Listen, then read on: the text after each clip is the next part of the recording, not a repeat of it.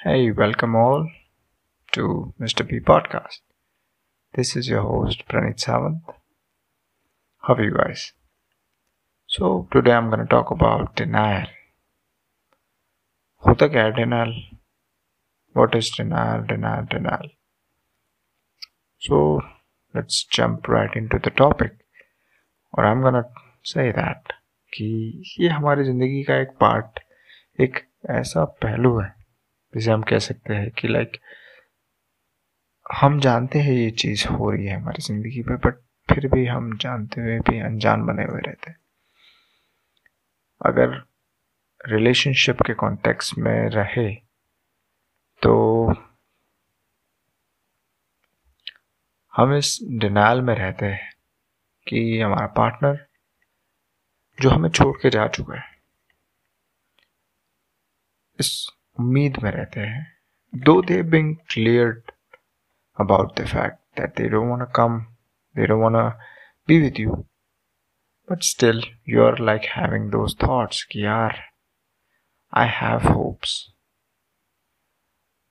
और you are in that zone जहाँ पे you are like thinking कि यार ये उम्मीद है।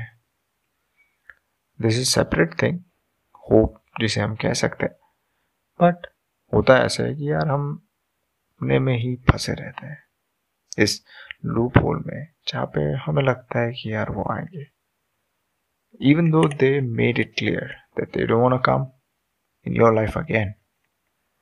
They don't want to spend time with you. They don't want to meet you. They don't want to have any kind of contact with you. But still you are in that thinking, नहीं, they are still looking for me. They are still missing me. उन्हें मेरी याद आती रहेगी यार मैं उन्हें याद आता हूँगा कि नहीं, वो मेरे बारे में सोचते होंगे, यार क्या हो रहा है। बहुत सारी चीज़ें होती है हमारी लाइफ में जहाँ पे हम सोचते हैं कि यार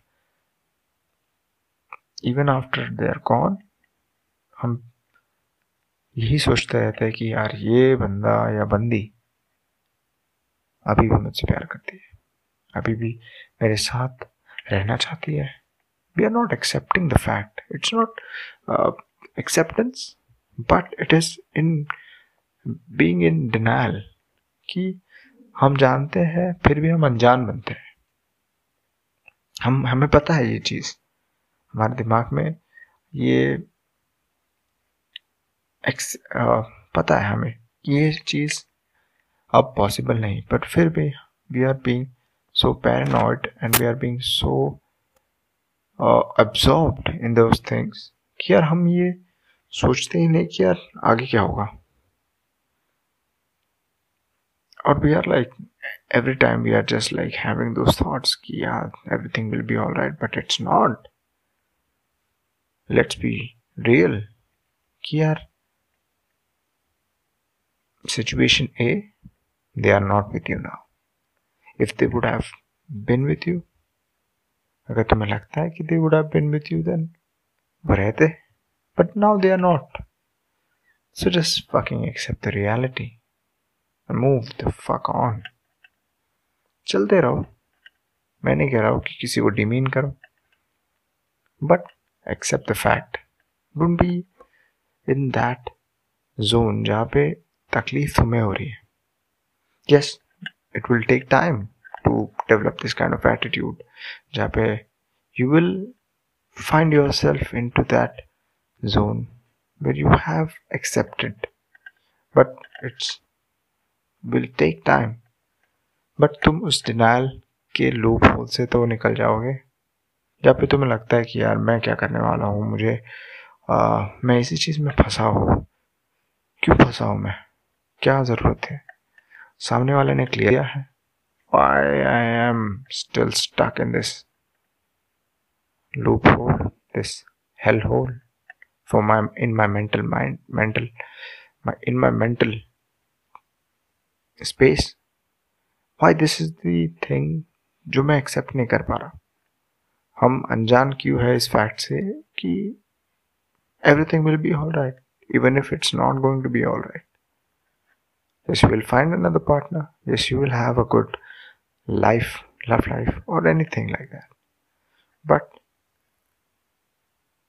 staying in that zone जहाँ पे हम most of the time Bollywood के बारे में बात करते हैं कि सच्चा प्यार एक ही इंसान से होता है, मे भी होता होगा, but there is a possibility where that person don't want to be a part of your life and you are still stuck in this mental space where you are thinking कि यार उसे मेरी याद आती है, वो मेरे लिए बनी है. नो, अगर वो तुम्हारे लिए बनी है या बना है, वो रहता. So rather than being in denial, we have to move on and we have to accept the reality. हमारे जिंदगी का बहुत ही एक अहम हिस्सा है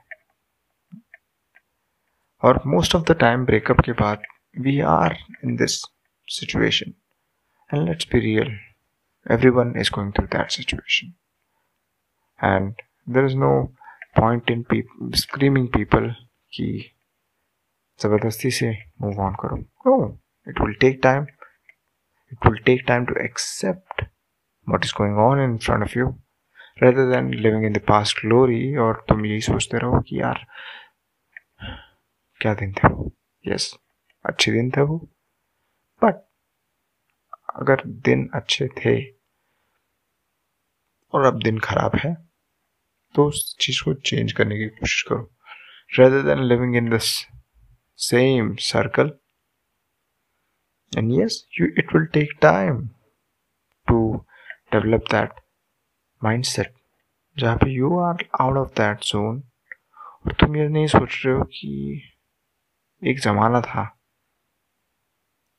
हम प्यार किया करते थे, एक ज़माना था, ज़माना चला गया, सामने क्या पड़ा है उस पर ध्यान दो. So yeah, this is all about denial. I know we haven't talked about it in detail, but this is the basic thing which is, and getting out of denial is kind of a mere work, mental work, जहाँ पे तुम्हें मेहनत करनी पड़ेगी और it will not happen in one day. You have to be working on your things constantly, day after day. Time देना पड़ेगा और जब वो टाइम आएगा you will be out of that. You will finally accept the reality and you will move on. You will not be in that zone again. So yeah, this is it. This is all about the episode. Thank you all for listening. I'll see you in the next one. Bye bye.